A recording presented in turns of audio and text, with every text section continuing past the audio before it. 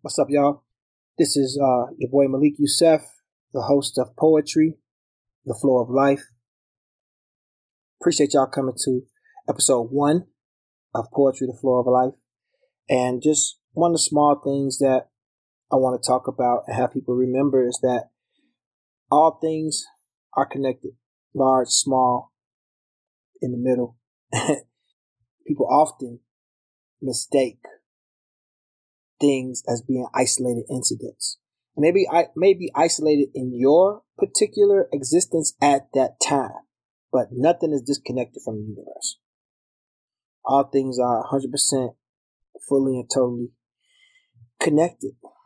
And as we proceed through life, and the more conscious we become, the more we see how meeting this person led to that, and how doing this action led to that meeting of this person, and how an action you done with a person you met leads to meeting another person that eventually winds up being the person that, so on and so forth. So I want to start it with telling a story that's not my story. And some of you may have heard this, but it bears saying again. And there was a woman who decided to take a CPR class. Haphazardly learn CPR, life-saving device. Might save my life one day. So she's at a baseball game with her son, and a kid, chewing gum, he swallows it down the wrong windpipe in the middle of a play. So her, freshly have taken CPR, she runs out while he's choking. It's like, stand back, everybody. What's to it, y'all? I know CPR. People are like, what the fuck? How you know CPR? It's like, well, they had a CPR class here, and I took time out of my schedule, took time, which is a very valuable resource, and I went and learned something that made me more powerful. Gave me a tool in my box, so to speak. So she does that. CPR, performs it on him, saves his life. Saves his life.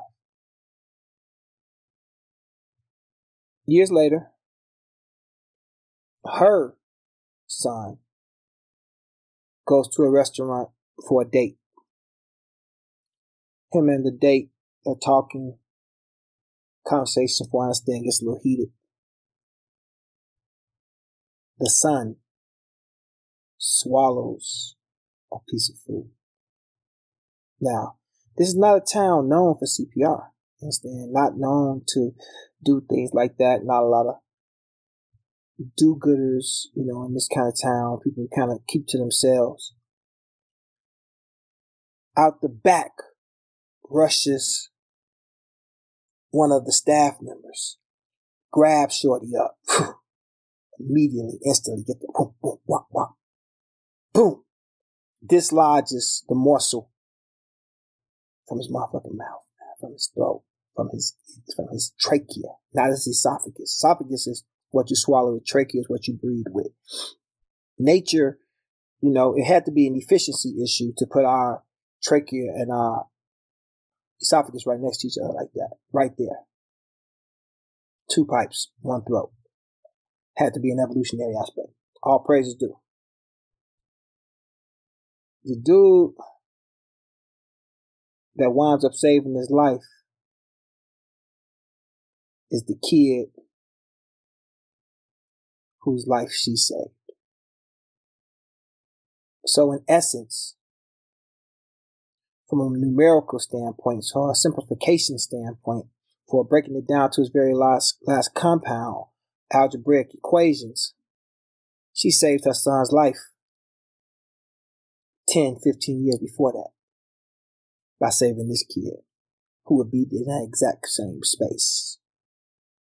So all things work together.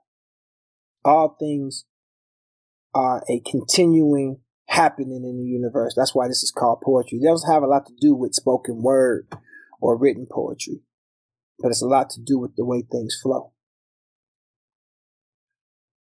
I'm so very careful to acknowledge our sponsors and acknowledge the people that we work with and use their products. So I want to give a shout out to Fashion Geek. Fashion Geek Clothing, one of the dopest clothing brands in the world, has dressed everybody from Kanye West to Lil Durk. I've worn Fashion Geek. I have Fashion Geek in my possession now. Just really good brand, my man Zoe. Speaking of connectivity points. Zoe helped me to resurrect my fashion career. Also, Zoe being connected with J Boogie, who J Boogie is one of the first fashion gods of Chicago, Illinois. J Boogie was making leather pieces for a very long time on 79. He helped spark and start John Monopoly's career. John Monopoly was an intern for J Boogie. J Boogie helped with a lot of rappers' careers. He was behind people I looked up to and wound up working with, like Big Nasty. J Boogie also was with The Brat and this kid named 22, Deuce Deuce. Even before Shawnee got signed to Jermaine Dupri. So I'm in the mind state further that all these things are connected. All these things affect another thing. How you treat yourself is important. How you treat other people is important. How you let people treat you. How you are seen treating people is important. And as this podcast grows and flows, you will encounter this property more often than not. And you will be able to view it through another lens in your life. Just to know that it's happening when it's happening, because it's always happening. But sometimes seeing it when it's happening is very important for you to take full advantage of it. You feel me? So, back to J Boogie. J Boogie is a fixture in the Chicago hip-hop and fashion scene. J Boogie took on a shop where we had Mason come in and be his partner. Mason used to play, obviously, for the Knicks. Him and his brother Dennis, they came in to become partners in a brand called Custom Kings. Now, Custom Kings was important because a lot of the people could come and craft and design their own jerseys in the throwback craze, during the throwback craze. Now, let me go a little further into the throwback craze.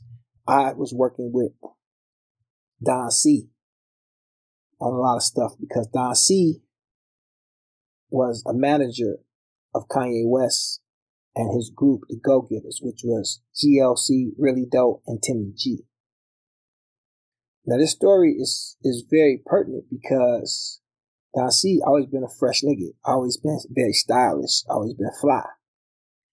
But me and him connected because we both had a purple LA Dodgers hat that had LA. So it was purple with the gold LA on it. And a few people had that. This was before, it was very plentiful, before you could really scroll the internet to find items.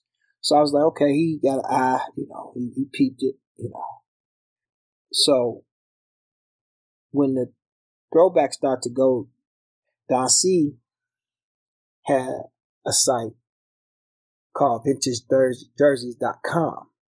And I had a site called JerseyMania.com. And I was very plugged in with Mitchell and Ness, with Pete when he was over there. And he told me the whole story about how his father and his father's partner kind of like started Mitchell and Ness, or his grandfather, I believe, started Mitchell and Ness, and how they would, it was like playing cards for adults and how the material they were using. He was interested in doing a Craig Hodges jersey, even though Craig Hodges had snubbed Bush at the White House, but he still was iconic for the time he spent on the court and what he did on the court, which was recently, to me, heavily marginalized in The Last Dance. Heavily marginalized. I've met Craig Hodges. I've done work with him. I had owned property in Compton. He had owned property in Compton. We really met in the hood on 138th Street in the Hundreds in Compton. We had met up to hang out and talk some business. He's a very astute businessman and, quite the revolutionary, obviously. So my relationship with Mitchell & Ness was very firm. There was a store in Chicago called Distant Replays who would get a lot of the throwback jerseys. They would get the Bo Jackson, which was a big figure in Chicago, and so on and so forth. So I had a sales repping firm called All Pro Sales and Marketing, which later became Ground Zero. And we had several accounts. I was plugged with a lot of the sales reps in Chicago. I remember my man Todd Sweeney from Reebok. Shout out to Todd Sweeney from Reebok. And I remember having these relationships and having relationships with the clothing stores there in Chicago because I spent so much money shopping. And then when I started to go into business, I was able to get contracts.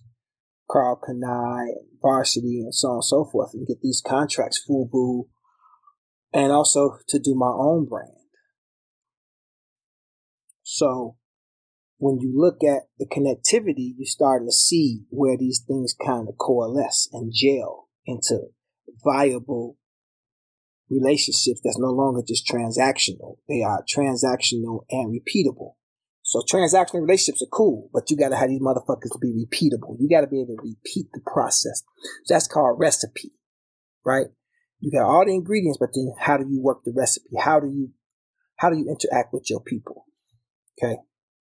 So again, J Boogie being kind of a centerpiece.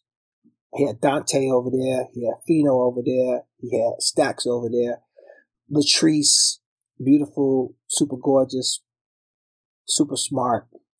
And I was already into fashion heavy. I was rocking polo. If you look back at like GCI brunches and stuff, I was wearing polo, 94.